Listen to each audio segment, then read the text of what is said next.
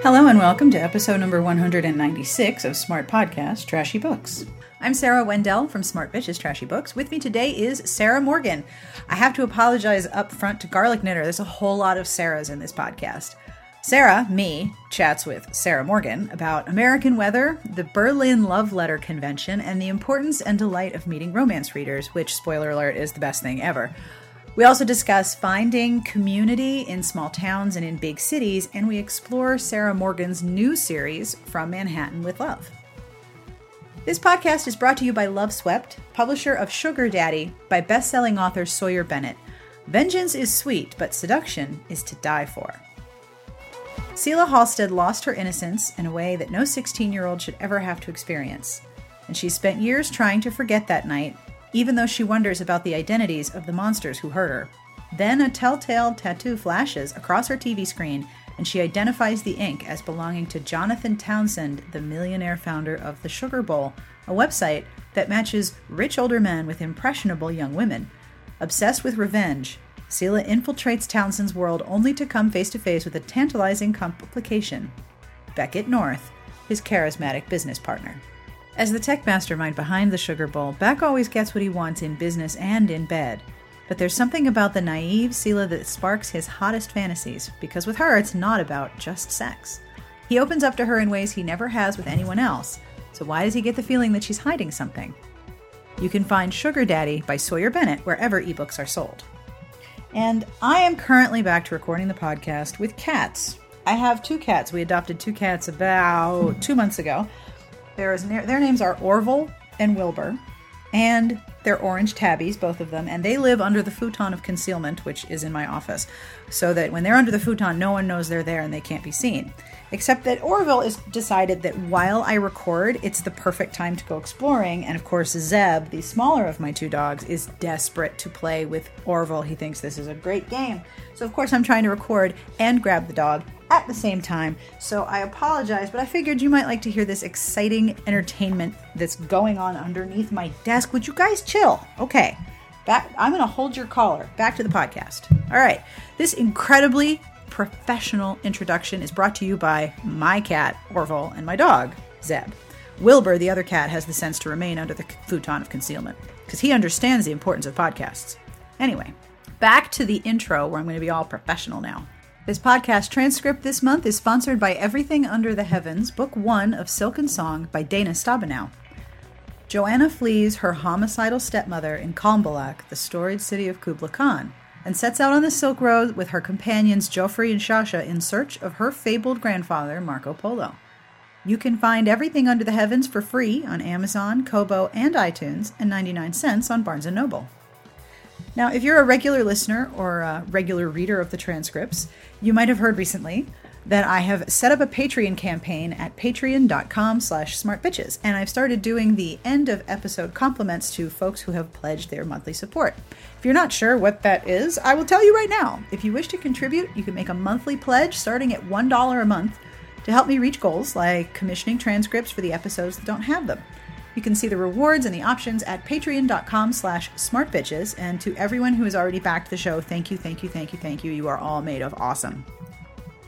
The music, as always, is provided by Sassy Outwater. I will have information at the end of the podcast as to who this is. But as usual, you can also find Sassy Outwater at Sassy Outwater on Twitter.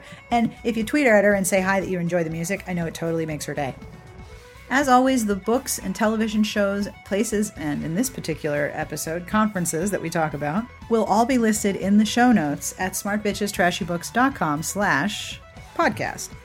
So if you're walking the dog or working out or lifting weights or cooking or cleaning or doing something and you're like, I want to buy that book, fear not. You can check the show notes on the episode and buy all of the things that you would like. And if you buy through the site and we get a commission, thank you very, very much for doing that. And now, on with the podcast.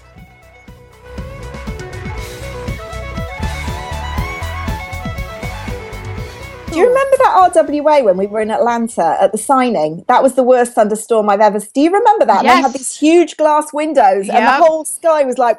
Yes, and the sky turns like dark green, brown. Yes. Yeah. I'd never seen a storm like it. Oh, it was amazing. This is America. We do things big here. You do. Well, I asked somebody last weekend if they knew what a cloudburst was, and they said, "Oh, yes, we know what that is." Oh, yeah. You do have some serious weather, don't you? Oh, yeah. Our weather does not mess around. How was the signing in Maryland? Did it go well? I was great, but it was fine. But I was at the Washington Romance Writers. Invited me to their retreat. Oh, nice. So I know it was lovely. It's like a big pajama party for authors, isn't it? Exactly. And I did a keynote and a couple of workshops, and Sarah MacLean was there, and it was really nice. And you didn't get snowed in this time.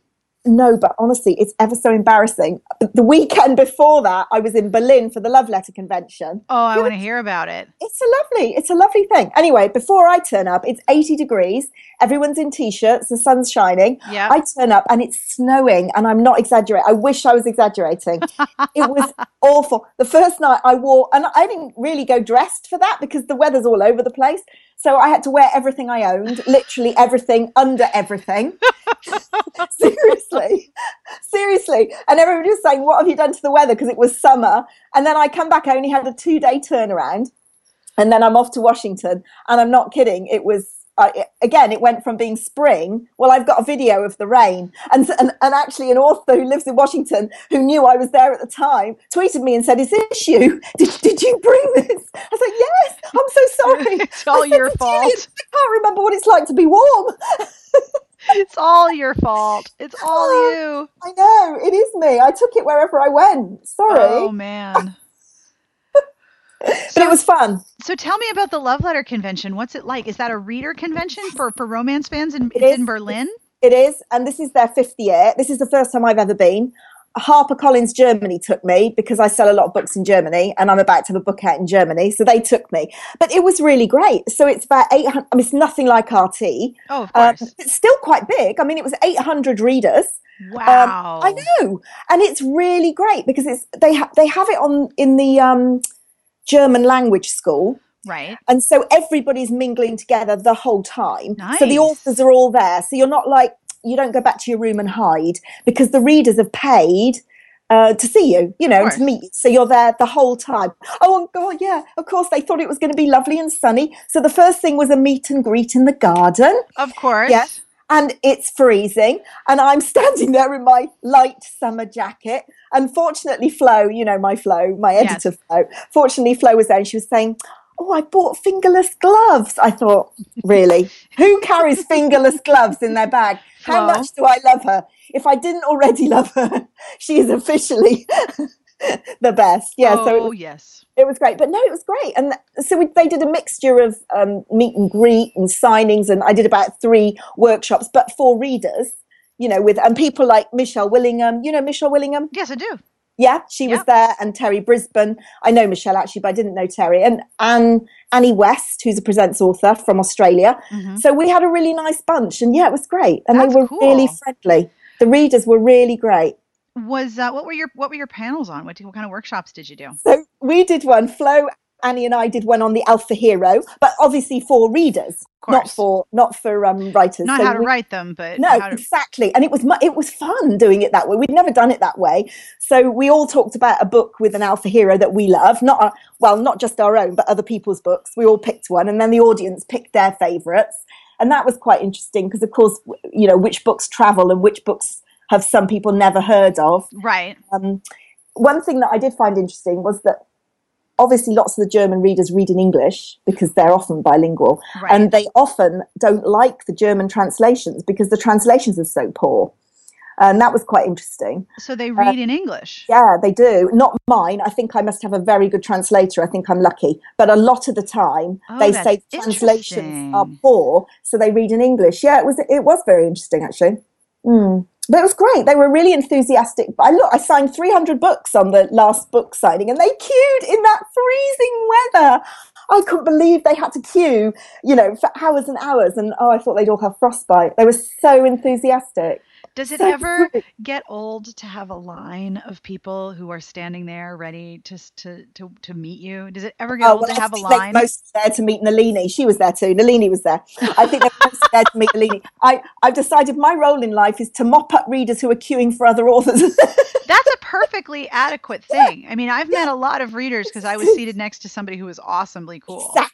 Exactly. That's my role in life. But no, of course, it's always fantastic. I mean, the readers are the best part, aren't they, really? I think they are. Always. When you're chatting on Facebook or whatever, it's the readers that are the fun. It must be the same for you with the blog. When readers are interacting with you, that's the fun bit, isn't it? Oh, that's definitely the fun part, especially because romance readers take so much crap from people, and there's so much sort of casual shame, and they're all the same, and they're so dumb, and why do you read that? And I would never read a book like that. So when you have someone who already speaks that language, who's genuinely like, I'm super nosy because I totally want to know what you're reading. I'm completely nosy, and I'm going to be all up in your business. So when you have a reader who wants to talk to you and you just be like, well, what are you reading? All of a sudden you've got like 5 hours of conversation, and it's really, really fun. It's also really fun to meet people. I like being able to tell you. Yes, absolutely. And to have someone take you seriously about what you're reading is nice, and it works both ways. Yay. The other thing that's nice is the number of people who will come up to me and say, oh my gosh, your website gave me the best book to read. I found the best book, and that's just the best feeling. Yeah, it is. Gosh, good recommendation feeling is the best. Yeah. Yeah, but you must find that quite a lot with your community, that you've got people who share similar tastes, or do you find that they're really diverse and that you have an enormous tranche who you sort of can't please because they all like different things? No, the good thing is because I have my tastes, there are people who know what I like, and it's either my taste lines up with yours, or it's either... and I still get email that says this exactly. I love everything you hate. Keep up the good work. Yeah. So that in itself is a recommendation. Yes. Like, Sarah liked it, I'm not going to like that. But I also have, Elise likes romantic suspense, which I don't like. And, Carrie reads a lot of science fiction and fantasy, which I don't have as much familiarity with. So the more writers I have doing different things, the better it is for people to find things they want to read. So it's fun. But yes, readers, always the best part. Yeah. Romance readers are the best people. Yeah. And they were great. The German romance readers were great. So welcoming, such fun. So it was great. Yeah. I hope we do it again. That sounds like a really, really fun conference. It was. And it was only, it's only an hour and a half away for me. So it's not sort of halfway around the world, not completely exhausting, but it was great fun. Yeah. And it's like a 1 hour time difference. So you're not going to get home and be like, oh my gosh, I'm exhausted. Yeah. I mean, it would be nice to do it when it's not feeling like the North Pole, but... Well, that means you have to go back. Well, next time I'll know. Pack thermals. Yes, always have some long underwear just stashed in the corner. So let's start talking about your new book. Yes, new series. You're leaving small towns and going to the big city. I am. Well, I'm turning it on its head. I decided, so these 3 girls, because I've written 6 single titles that were in small towns. Right. And I love that. I mean, I did a lot of that with my medical romance as well. It was pretty much the same, small town contemporary. And it's fun, and it gives you the chance to explore lots of, themes that are connected with returning home. Right. But I quite wanted to flip that, really. So this time I've done 3 girls from a small town who actually don't want to live in the small town. So they're in the big city. Yeah, and it's fun. So they are actually because my Puffin Island series is just finished. Right. And these 3 girls are actually from Puffin Island because I wanted that loose link. But instead of being the 3 girls who have stayed there because they want the small island, they've left and they've gone to New York. So I like that. Yeah. That's so very cool. Flipping it on the head, and we've got a bit of urban, really. It's time for city for me, and I'm really enjoying it. So I know you've written a lot of Harlequin Presents that are set in London. Yeah. And my Cosmo Red Hot Reads, they were set in London as well. Yeah. So it's not like you haven't written in big cities before, but this is the first you've written in New York, right? It is. And, I haven't done that many in cities because a lot of my presents were, sort of Italy and Sicily and Greece. And, we like a bit of ocean and Mediterranean blue sky. And but you're right, I have done a few in London, but this is the first one I've done in New York. Yeah. And the thing about New York as well is it's a global aspirational destination, I think. And my books I was in the Love Letter Convention in Berlin because my books sell really well in Germany and France and Italy. And New York is somewhere everybody loves and wants to go. It's on everybody's wish list, really. I'm always sort of amazed by that. Like, I can't wait to go to New York. And, I used to work there, and I used to live nearby, and I would go all the time, and I'd kind of be like, why? It's different when you live there. It's very different. It's very, very different. And you're not doing the tourist things and the enjoyable things that you're slogging in with the traffic and the people, aren't you? Yes. Commuting is never as much fun as vacation. No, it truly isn't. It truly isn't. And that was the funny thing. Before Flo and I came back from the Love Letter Convention in Berlin, HarperCollins said to us, "Oh, we feel so guilty. We've worked you so hard and you haven't even seen Berlin. So on your way to the airport, we're going to get the car to pick you up an hour early and you are going to do a whistle-top tour of Berlin." God, try saying that. Whistle-stop tour of Berlin. So they picked us up early and we went all around Berlin and it was amazing. And I said to Flo, it's Monday morning, it's 10 o'clock. Can you imagine doing this in London? You would get in a car, and I'm not kidding, you would go half an inch if you're lucky in an hour. You certainly wouldn't be able to drive around all the tourist spots in an hour. You'd just be stuck in a traffic jam for the entire time. London's a nightmare. But Berlin, we were driving round and round everywhere. We literally did go everywhere in the hour. But Flo and I were just trying to imagine. And the same in New York. You wouldn't be able to drive around all the sites. Oh, no, you don't drive. Not at 10. On a Monday you take the subway. Yeah. Or you get on one of the tourist bus, but you expect that you're going to be chilling down streets very slowly. You'd be stuck in traffic, wouldn't you, the whole time? So it's amazing. But yeah, so this, it's different when you're a tourist, isn't it? It's very different. So tell me about your books. What's the first one? It's because it's already out in the UK. It is. And it's coming out end of May in the US. That's right. It is out in the UK. It came out in March. And the novella is out. I wrote a short novella, which was great fun. I loved that book. Very fairy tale. Short novella. So these three girls basically work for an events company and they lose their jobs very early in the series. That's not a spoiler because that's what it's about. They set up their own business. But the novella is just before they lose their jobs. So you do very briefly get a glimpse of them in the job that they're in before they lose it. And I was thinking the other night, what are these books about really? Because I'm not very good at knowing what my book's about till I've written it at the end, and then I realised what it's about. And I thought, is it about people moving from small town? And I thought, no, actually it's about risk. It's about taking risk. And I think these days there's no such thing as a safe job, is it? It must be the same for you in the States. The day where you can go into a job at 21 and you think you've got a job for life are so long gone, aren't they? Yeah. Absolutely. That just doesn't exist, I don't think, in any profession now. I think it's very rare. Or you find people who have been in the same profession but have made a move to a different thing. So like if you were in a trade, like you were an electrician or you were a plumber, you make a move and now you work for the state inspection bureau or you are a home inspector. You move into different things as business dries up. And if you're in like a professional job within a corporation, it's always move up, move left, move right. There's always this sort of push to do something else, or things change and you lose your job altogether with no warning. Well, exactly. And that's what happens to my heroines. And I think that does happen to people a lot. All too frequently, sadly. And I think it's very scary. And what they do is that I think the message, if there's a message, is about taking risk. And it's different in all the books. So the first one, it is about setting up your own business. That's her risk. And the second one is Frankie. Her risk is slightly different. And the third one, the risk is actually the hero who's taking the risk. But I think that's what it's about. It's about going, go for it. Don't hold yourself back. But yeah, they were great fun. They were great fun to write, all three of them, and all three quite different. And in fact, in the second book, she does go back to her small town roots for a short visit, which she doesn't want to do. Mm-hmm. So she goes back to Puffin Island for the first time. There are a lot. I think I think there's a lot of people who are like, I really don't want to go back to my small town where I came from because there's nothing for me there. Absolutely. Or there are things there that you absolutely don't want to ever confront again. Or deal with ever. Yes. Yeah. Where your worst embarrassment took place or So it's painful. So tell me about the first book. So the first book is out with you at the end of May, and it's Paige's story. She's really the business brain. So she's the one that sets up the business. She had a congenital heart problem when she was little. So she's been really overprotected. So it's about kind of throwing off people's urge to protect her all the time. And that includes the hero. Is there always a medical element in your books? Well, sometimes because I like that. I can't help it. It's the nurse in me. You're a former nurse and you wrote a lot of Harlequin medical, so there's always a little medical thing. And I miss them. There is sometimes. There are no doctors. Are there any doctors? No, there are no doctors in this. I know. I just had to. Wait. Do I have doctors? I forgot. I know. I just had to. Crap! There is one. No. just had to double check. There are no doctors in this series, but yes, she did have a heart condition. I know, because I'm fascinated by medical things, so I slide them in, and they make interesting conflict.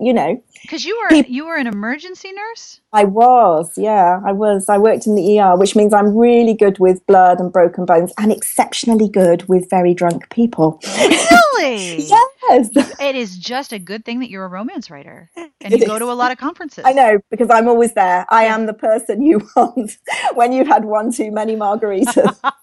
As long as I'm not the one that's had one too many margaritas. So you were an ER nurse, you're good with puke, you're good with blood, you're good with nastiness, and there's always a little medical element in your book. Not always, but often it creeps in. See, I didn't even think of that till you mentioned that. I just wrote the story, but you're right. Do you still write medicals for Harlequin? Do they still publish them? They do still publish them. I don't write them. I'm often tempted to sneak in a bit of medical here and then to my single titles, which I've obviously managed in this one. No, to be fair, it's not very much. It's backstory, really. Just about her being overprotected, Because really. I have to say, I really do like your medicals. Oh, well, thank you. And I loved writing them. I did. I loved writing them. I like that, because you were writing small town medicals with doctors and obstetricians in Cornwall and doctors who were on ski slopes. And so it was like adventure doctors. Yeah, they were adventure doctors. Yeah, I wrote one on Everest. Yep, as you do. Yeah, as you do. No, I did love that, writing them. Yeah, I might write more medical, but probably not in that format.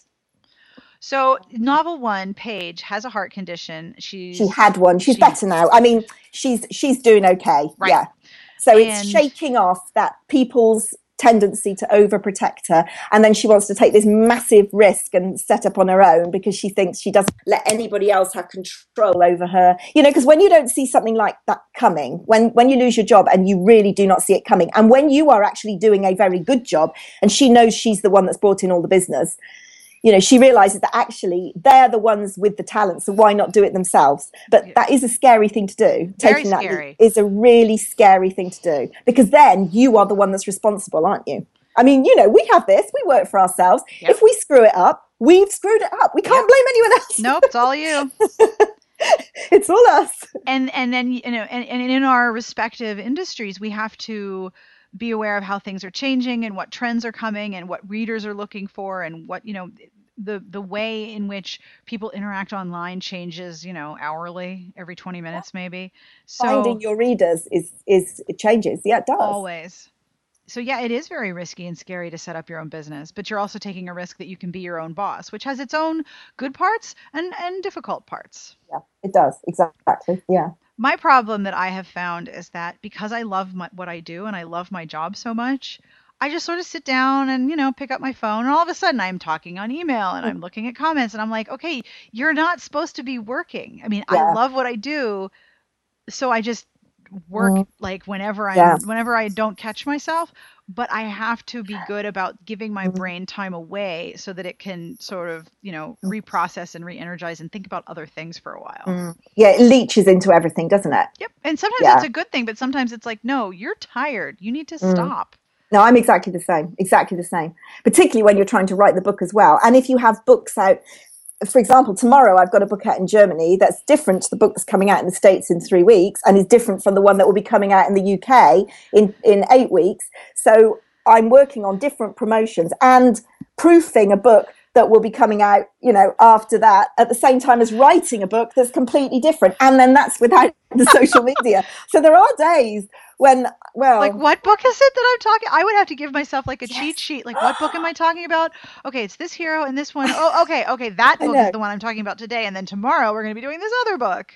I know. I did once write a blog on entirely the wrong book because I was 2 years behind. They were 2 years behind. I was writing the summer book. I was writing the summer book. They were asking me to blog on the summer book. I was really busy. I blogged on the book that I was writing now, not the book from 2 years ago. But I did realise it just meant I had to write it again. Oh, no. Yes, sometimes one's head does spin. Just a little. So with the new series, all of them are in New York. They're all in New York. And they all live in the same apartment. They all live in a lovely brownstone in Brooklyn, owned by the first heroine's brother. Now, here's an interesting thing. I was determined to have quite a lot of green in the book. And now, obviously, there are loads of parks, but, you can't live your life in Central Park because they have to get on with their jobs. And I was researching, and I didn't realize until I did the research for this book how many roof gardens there are in New York. And it's like a whole world up on the roofs. And then I spent hours and hours looking at all these garden designers who do nothing but roof terraces. It was fascinating. And there were some stunning roof terraces, and which plants you can't have, because obviously when you get a bad storm, they're stripped of leaves, and things like weight. They have to think about which pots they can use, because you can't be lugging great pots and you have to water them. And yeah, it's fascinating. So it was a whole new, obviously I knew there were roof gardens, but I didn't really realize what an enormous part of New York life they are. Oh yeah. So and a really good friend of mine who was living in Brooklyn had exactly this lifestyle that I've written about. On a summer's evening, they used to go up to their roof terrace. It probably wasn't as beautiful as the one that I've designed in my book, but they had a roof, and they used to go up there, hang a sheet, and watch movies on the roof. Yep. And that's exactly the kind of thing that my heroines and my heroes are doing, and it's really fun. But it was a very interesting part of the research. I spent hours and hours looking at beautiful roof terraces, and obviously wanting to move to New York and have a lovely roof terrace. I remember looking at one. I don't even remember where I saw it. I must have been doing a deep dive of many hours on Pinterest. But someone did a roof garden, because the access is usually through the stairwell, and then the stairwell sort of pops up into a little little cube on the roof, and then that's your door access. They took that little cube access and built a fake porch around it. So you would exit and you would be on a porch with an awning, and then out the front was the garden. So if you didn't look behind you at the metal door, you were sitting on a porch, and you built this quiet little porch with a tiny little garden and little fence, and it's like a secret world the higher you go. Yeah, amazing. It's really beautiful. Yeah. So that's what my second hero. So the first book is Older Brother's Best Friend. Oh, I love that. So, Older Brother's Best Friend. Anyway, Older Brother is a garden designer, particularly rooftops. So that's one of the things he does. So he did his own, and they share his brownstone. Right. So they all have two of them share one apartment, and then the others have another. Yeah. The other one she's more of an introvert, my second heroine. I can relate. Book 2. Yeah, so she has her own apartment. Yeah. So it's fun. It's really fun. I'm really excited about it. So what are some of the differences that you've noticed between writing in a small town and writing in a city? Because you mentioned when we were talking about this, the idea of community, and how community can mean very similar things and very different things when you're in a very small community versus in a very large city. But you do still have community, don't you? It's just it's different. You set it around you. Like we're really friendly with our neighbours here, so we have our own little community, even though we're in a big place, we still have our own small community. And I think that's what happens in all cities, where you hope it does. If you're very lucky, you end up with your own small community, don't you, in your own small space. Yep. So New York may be an enormous place, but the bit that you're in feels small. And that's what I've tried to do with these stories. So they're not so dissimilar to what I always write, in that it's about friendship and obviously romance and community. But the community is more set in the local area rather than a whole island. Right. The ski resort that I had, for example, with Snow Crystal. But I do think when you're writing, the setting does become another character. I think it does. Definitely. And I think world building. It is world building. Exactly. And I think some people think that for contemporary, that isn't the case, that if you're not writing about, dragons or wizards or whatever, you're not building a world. But of course you are. And I get letters about, where is Snow Crystal? Can I go and stay in it? And the same with Puffin Island. Where exactly is it? Can we go and see the puffins? And if you've done a good job, that's what you should be getting, because people should like it so much that they want to go there. And obviously with New York, for the first time, I'm dealing with a real place. Mm-hmm. So lots of what's in it is real. But the actual community that I've created is, of course, fictitious, which helps, because you don't want people to, you're bound to get somebody very familiar. It's like when I used to write medicals, I would never set it in a real hospital because somebody will say to you, oh, you've put X-ray to the left of radiology and or whatever, you know. And you can't do that No, because it's bad for this reason. Can't. It's much better to make it up. So although obviously New York is there, their actual community obviously is fictitious. So I've left it very, broad about exactly where in Brooklyn they are. Well, the other thing about small communities in the city is that if you move and you move like 2 blocks away, that's going to be a whole new dry cleaner and a whole new takeout place. Like when we moved 4 hours from where we used to live. And I actually had a list of all of the restaurants that we used to like doing takeout from in Montclair so that I could find similar places here because you just want to recreate all the things that you like. Yeah. But you need to recreate that community around you. Yeah. And once you figure out where those places are, then you start to become a regular. Yeah. So the places where you shop and the places where you eat and the people you see every day become your community by proximity. Yeah. Yeah. And the places that they love, they have places that they love to visit. For example, the High Line, which, by the way, you were the one that introduced me to the High Line. Do you remember my very first trip to New York 5 or 6 years ago when we met? You said to me, the place you need to go is the High Line. Yes, I do. Yeah. It's wonderful. It is. It's beautiful. And obviously that's somewhere that my gardening hero and my gardening heroine love. You don't say. So, it's so beautiful, isn't it? So, they have their favorite places in New York, but obviously they've got their local places as well. But setting for me can often be, if a setting is good, it's often almost the reason to read the book, isn't it? Oh, absolutely. And then that's the reason why readers like series and readers like trilogies, because we want to go visit that world. We want to go revisit those people I always joke that Julia Quinn's London is like the safest London ever because it's so populated with previous characters. Nothing's going to happen to them. Like they can't die. Nothing's going to go wrong. So if you are feeling stressed, just go into that world because it's even with the, book number 22, book number 23. You're going to be fine. It doesn't matter if all of the previous characters are around you. You are all good. It's very safe. You can go visit. Know everyone's fine. No one has any problems. No one's going to die. No one's going to get sick. But even with contemporary worlds, there are contemporary worlds that I love to revisit. I happen to love traveling to other cities by reading books set in those places. Like I love Laura Floren's series set in Paris, especially I think it's the Chocolate Kiss. Is it the Chocolate Kiss? Yes, the second one, because it takes place on a very small island community in the Seine. In the middle of Paris on this tiny little island in the river, there's a chocolate shop, and then someone sets up a chocolate shop across the street, and it is on because that is not okay. But the ability to travel to other places when you read a book is because I really like to travel and it's expensive. Yeah. It's the best exactly. thing.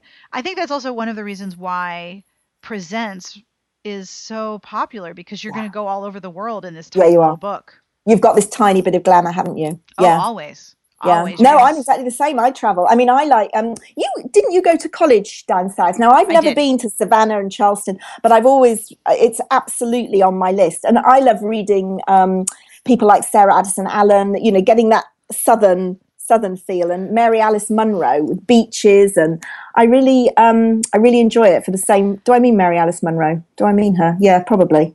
There's a book you should read that I really love that is very Southern. It's called Charms for the Easy Life. Oh. And it's by Kay Gibbons.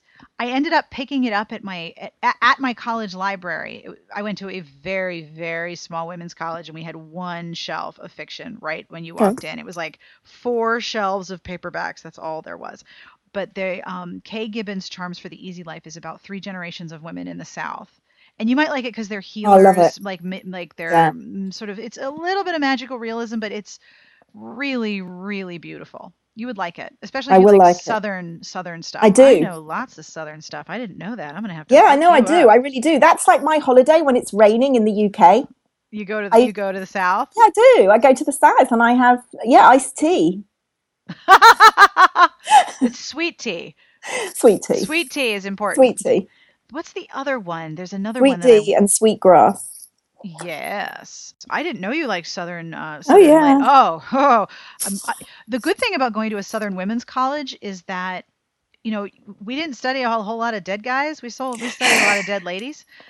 So I had whole courses about, English literature, and all we did was read Flannery O'Connor and Eudora Welty and all of these Southern women writers because, well, no one was going to say no because we do what we wanted. So I have all these great books for my English classes, but I'm like, well, I never read any of the dead white guys. I read these other people. Whoops. Flannery O'Connor will blow your mind too. She's much older in terms of what she wrote about, but she has these incredibly vivid, fantastical elements, and she is unafraid to write about seriously internally ugly people. Yes, because you can't write about the South without dealing with, racism. What's the next book in the series that you're working on? Are you working on book 3, or is it book 3 done? I've just turned in book 3, and I'm doing proofs on it. So that's the third one. So that's his risk, really, rather than hers. Right. Thinking about this theme of risk. Yeah, and I love this. He's a horror writer. Uh-huh. And his life's very dark.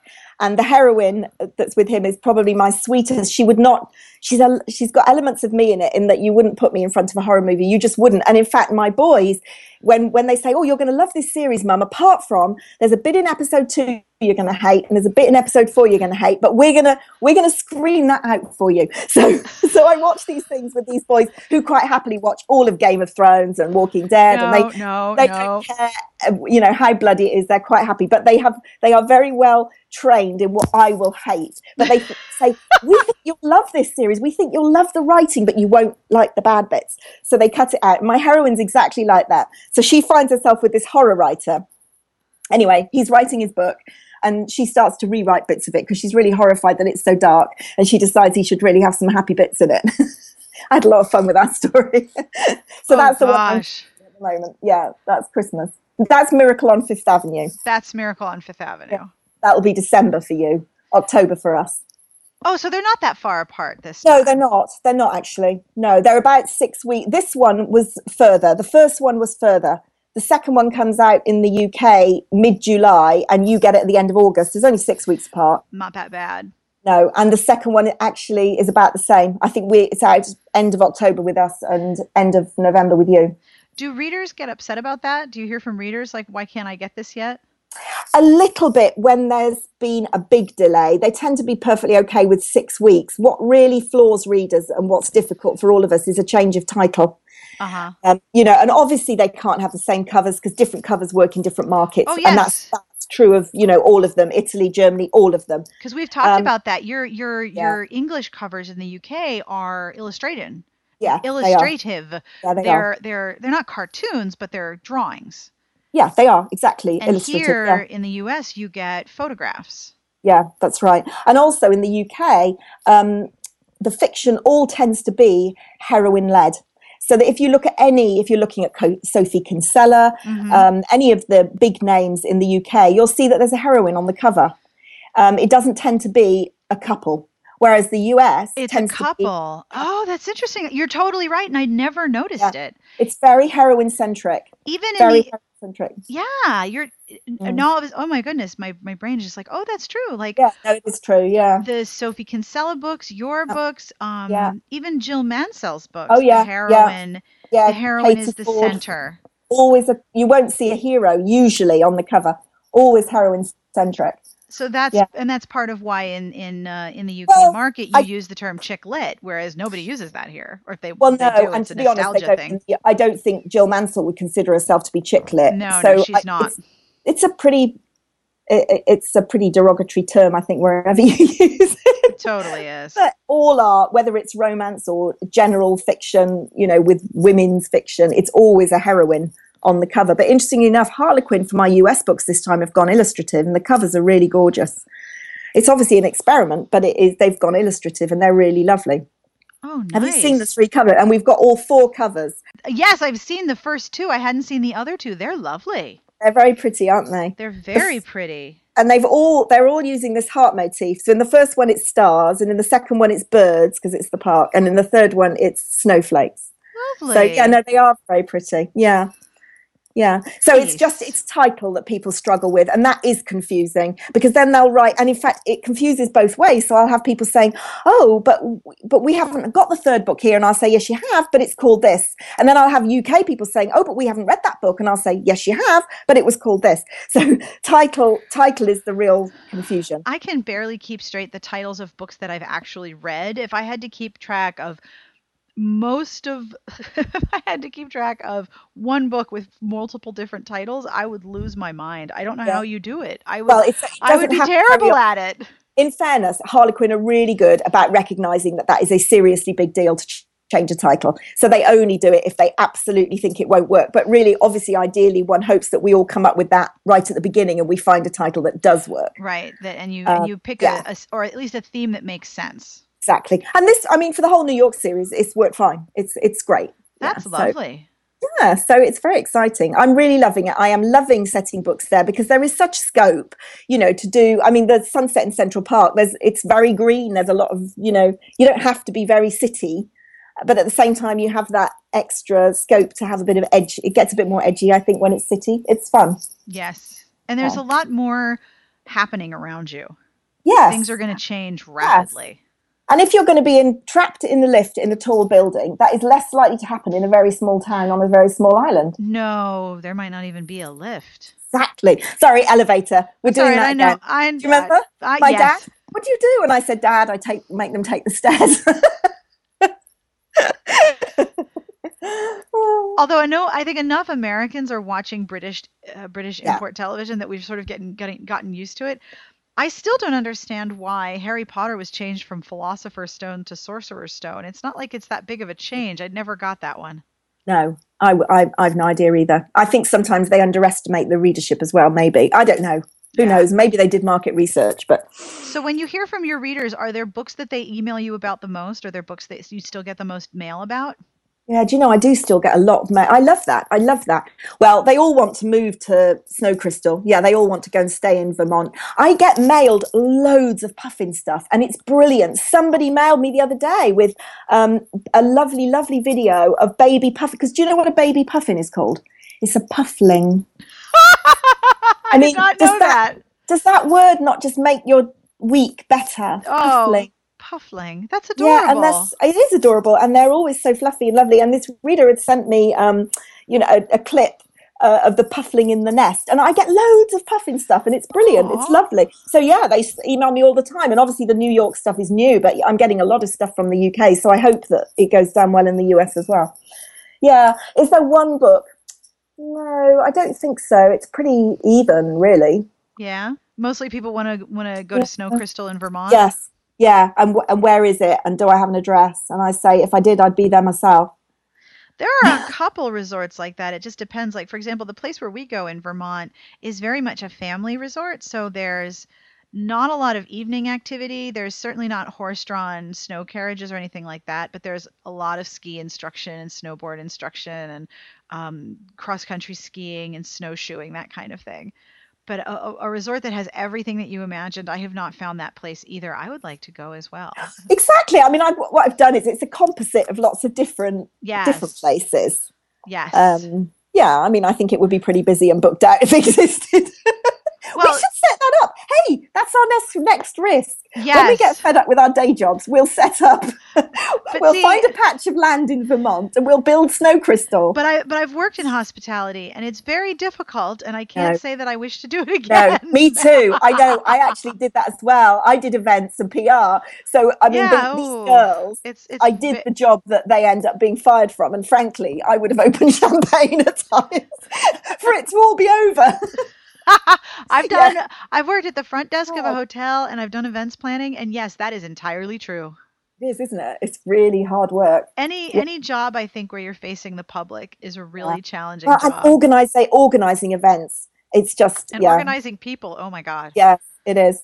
Most people barely organize. Can barely manage to organize their families because their families are everywhere.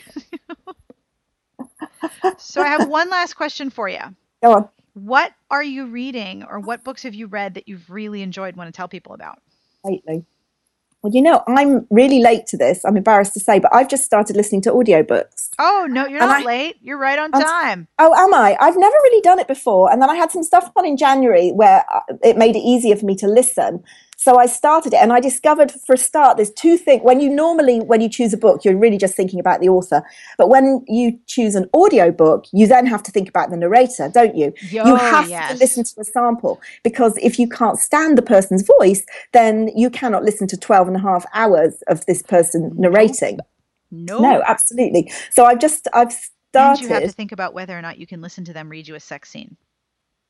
I've had that problem where the narrator was fine, and then we got to the sex scene, and I was like, no, I cannot listen forward. Okay, back to the plot. Like, I just couldn't handle that voice reading me the sexy bits. No. It just did not work. No. So you have to listen to the sample. I completely agree. Yeah, you do. So the first one I got was a Jane Ann Krentz, Secret Sisters. Ooh. And I enjoyed that. I really enjoyed it. Do you know, that was something else we were talking. I was talking last weekend when I was at the Washington Romance Writers about the difference between UK and US, and covers were obviously one of the things we talked about. But I also said we don't really have romantic suspense in the way that you have romantic suspense. Oh, we're killing people all over the place. I know. Well, we kill people, but we don't have that.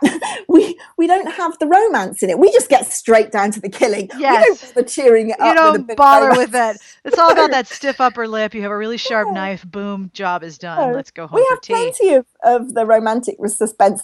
Well, we have plenty of, no, not romantic bit. We have plenty of the suspense. We have what we call griplit. Do you call it, gripping literature, griplit? Yeah, we have the girl on the train and all that sort of thing. But that's not the same thing. No, it's not. And romantic suspense as a genre doesn't really exist here.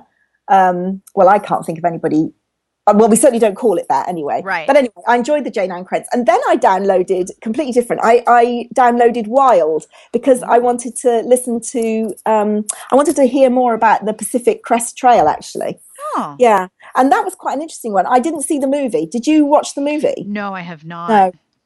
No. Well, I quite enjoy those outdoor things. I like reading, books about mountaineering and Everest. And I just thought, I am never going to hike the PCT, and therefore I would like to hike it vicariously, and so I will listen to Wild, which I did. My sister-in-law hiked the Appalachian Trail, the whole thing, from Georgia to Maine a couple of years ago, and just hearing about that experience, it must be amazing, but there's no way I would want to do it. It's just not a thing that I want to. With a bunch of people or on her own? On her own, but she met in with different groups. And then she had mail stops planned with her mom so that my mother-in-law would post her different packages and supplies and stuff. But yeah, she hiked the whole thing from March until I think late September she was done. It was a lot of walking. Wow, that is a lot of walking. Yeah, see, I'm not going to do that, but I'm going to read about someone else doing it. I'm quite happy. Do you read Bill Bryson? Yes, I love him. Yeah. Yeah, because A Walk in the Woods. Yeah. Yep. Yeah. I loved his notes from a Big Country. I loved his book Home, where he lives in this old house somewhere in England and wrote about the different rooms of his house and how they came to be. Because, way back in history, you really could only heat one room. So everyone lived in one room, and then you had two, and then you had three, and then you had an upstairs, which was just a huge development. I love his writing.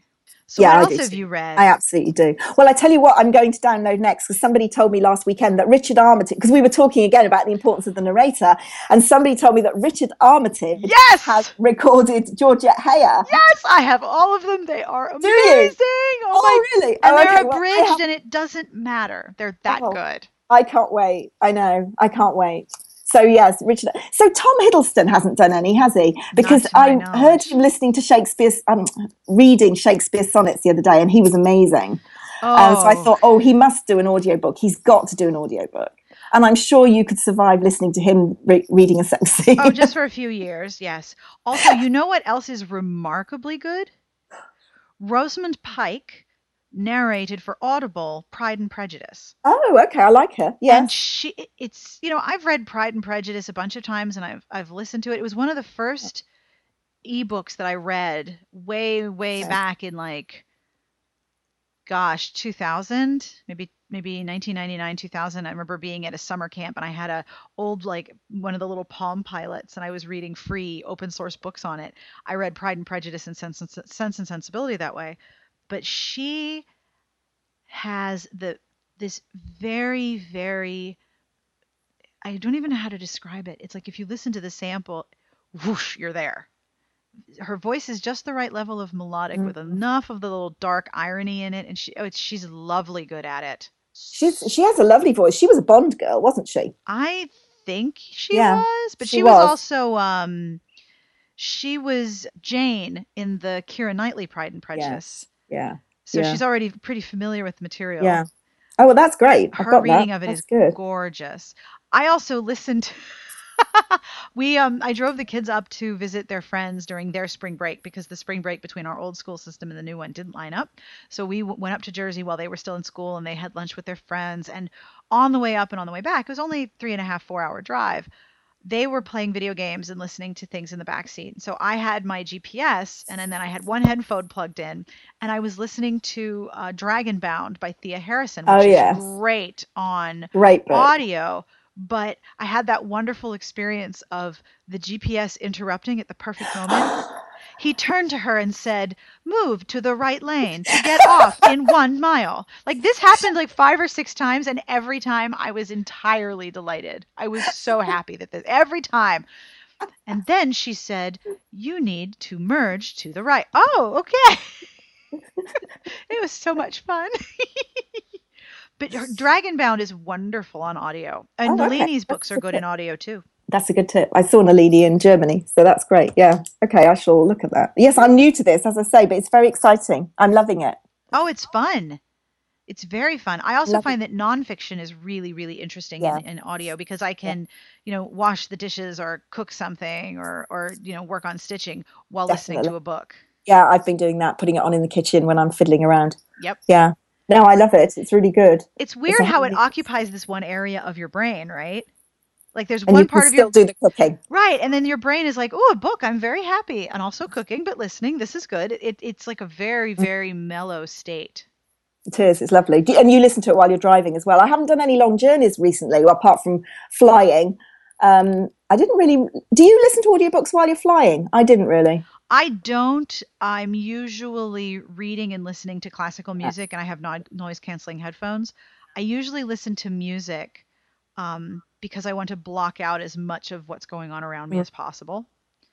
But I could listen to audiobooks on an airplane. That would be good. I have a lot of flying coming up.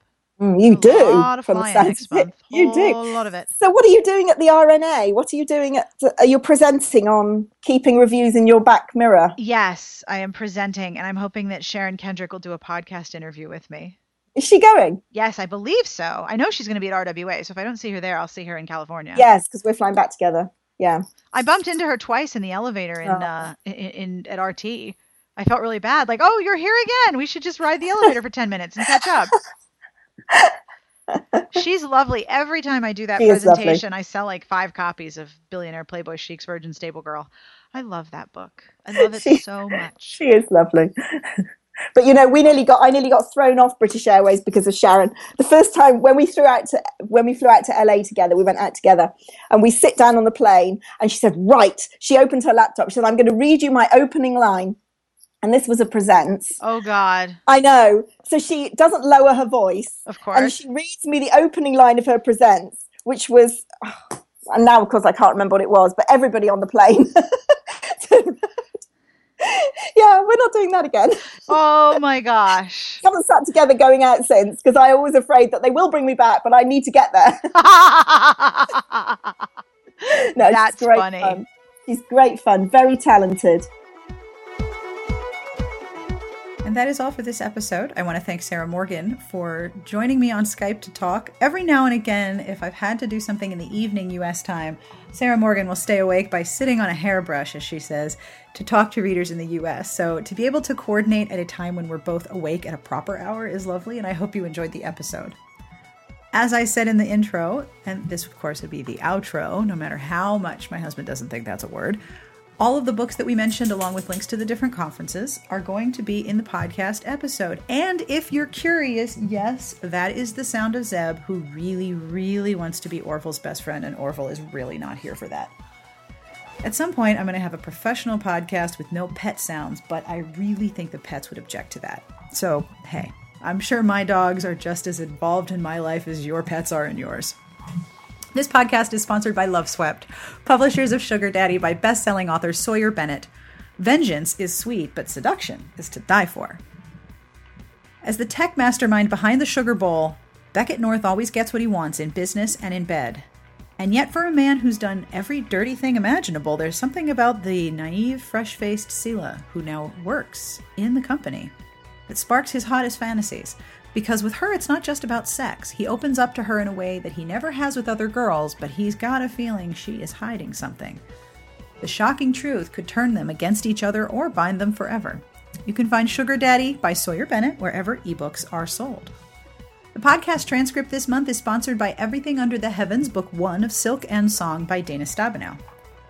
Joanna flees her homicidal stepmother in Khambhalak, the storied city of Kublai Khan, and sets out on the Silk Road with companions Joffrey and Shasha in search of her fabled grandfather, Marco Polo. You can find Everything Under the Heavens on Amazon, Kobo, and iTunes for free and for 99 cents on Barnes & Noble. The music you're listening to is provided by Sassy Outwater. You can say hey to her at Twitter, at Sassy Outwater. This is the Peat Bog Fairies. This is their newest album, Black House. This track is called Spiders. Now, I know a lot of people have epic spider phobia, and I actually kind of like spiders because they eat the bugs that bite me and give me hives. So, high five to all the spiders. Or 8 high fives per spider. I'll be very busy. If you like this particular kind of spider, and I totally do, you can find this album and this track at Amazon or iTunes or wherever you buy your fine music. If you're a regular listener or you read the transcripts, you've probably heard me mention our Patreon, and I will remind you again. We have a Patreon campaign at patreon.com/smartbitches. You can make a monthly pledge starting with $1 a month, and you will be helping me immensely by giving me a little bit of extra push towards commissioning transcripts for the 70 or so episodes that don't have one. You can see all the rewards and the options and our goals at patreon.com/smartbitches. And I want to thank everyone who has backed the show already. You are marvelous human beings. And as part of the rewards, I have some compliments to give out this episode. So are you ready? Here we go.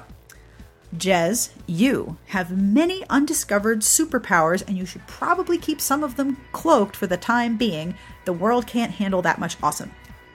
Lee, your friends think that you are the most loyal and the most fun, and they all told me that. Heather, you make everyone around you have a good day, and you always have a good hair day, and I'm very baffled how you do that. Rebecca, I'm sure you know that your reading tastes are unparalleled, and you make everyone around you feel a little bit happier. Leslie, you are the personification of grace and hilarity, and you have excellent taste in shoes. And Holly, you can make anyone and everyone laugh with delight. Keep doing that. Now, if you're wondering what is going on and why is this happening, if you have a look at patreon.com/smartbitches, you will figure out all the answers. If you would like to email me, or you have ideas, or you have a suggestion, or you have feedback, you can email me at sbjpodcast@gmail.com or at sarah@smartbitchestrashybooks.com. Totally your choice, whichever one you remember. I love hearing from you guys, and I was also alerted, this is so cool, to a new review on iTunes. And I did not realize this. You'd think I would know because I review things. That much like Amazon on iTunes, the number of reviews that you have for a podcast make that podcast more popular within the internal algorithm. So when I happened to be checking the feed to make sure it was working, because sometimes RSS and I don't get along, I realized we had a bunch more reviews. Thank you so much. If you have taken the time to review the podcast at iTunes or anywhere else, you're so awesome. Thank you for that. And more than anything, thank you so much for tuning in and hanging out with me. I love doing the show, and I love hearing from listeners who want to tell me how much fun it is to listen. I just love doing this so much. So thank you for tuning in, and I'll be back next week with more discussion about romance, because that's how we do things here. In the meantime, on behalf of Sarah Morgan, everyone here, Orville and Wilbur and Zeb, who are now currently staring at each other under the futon of concealment, we wish you the very best of reading. Have a great weekend.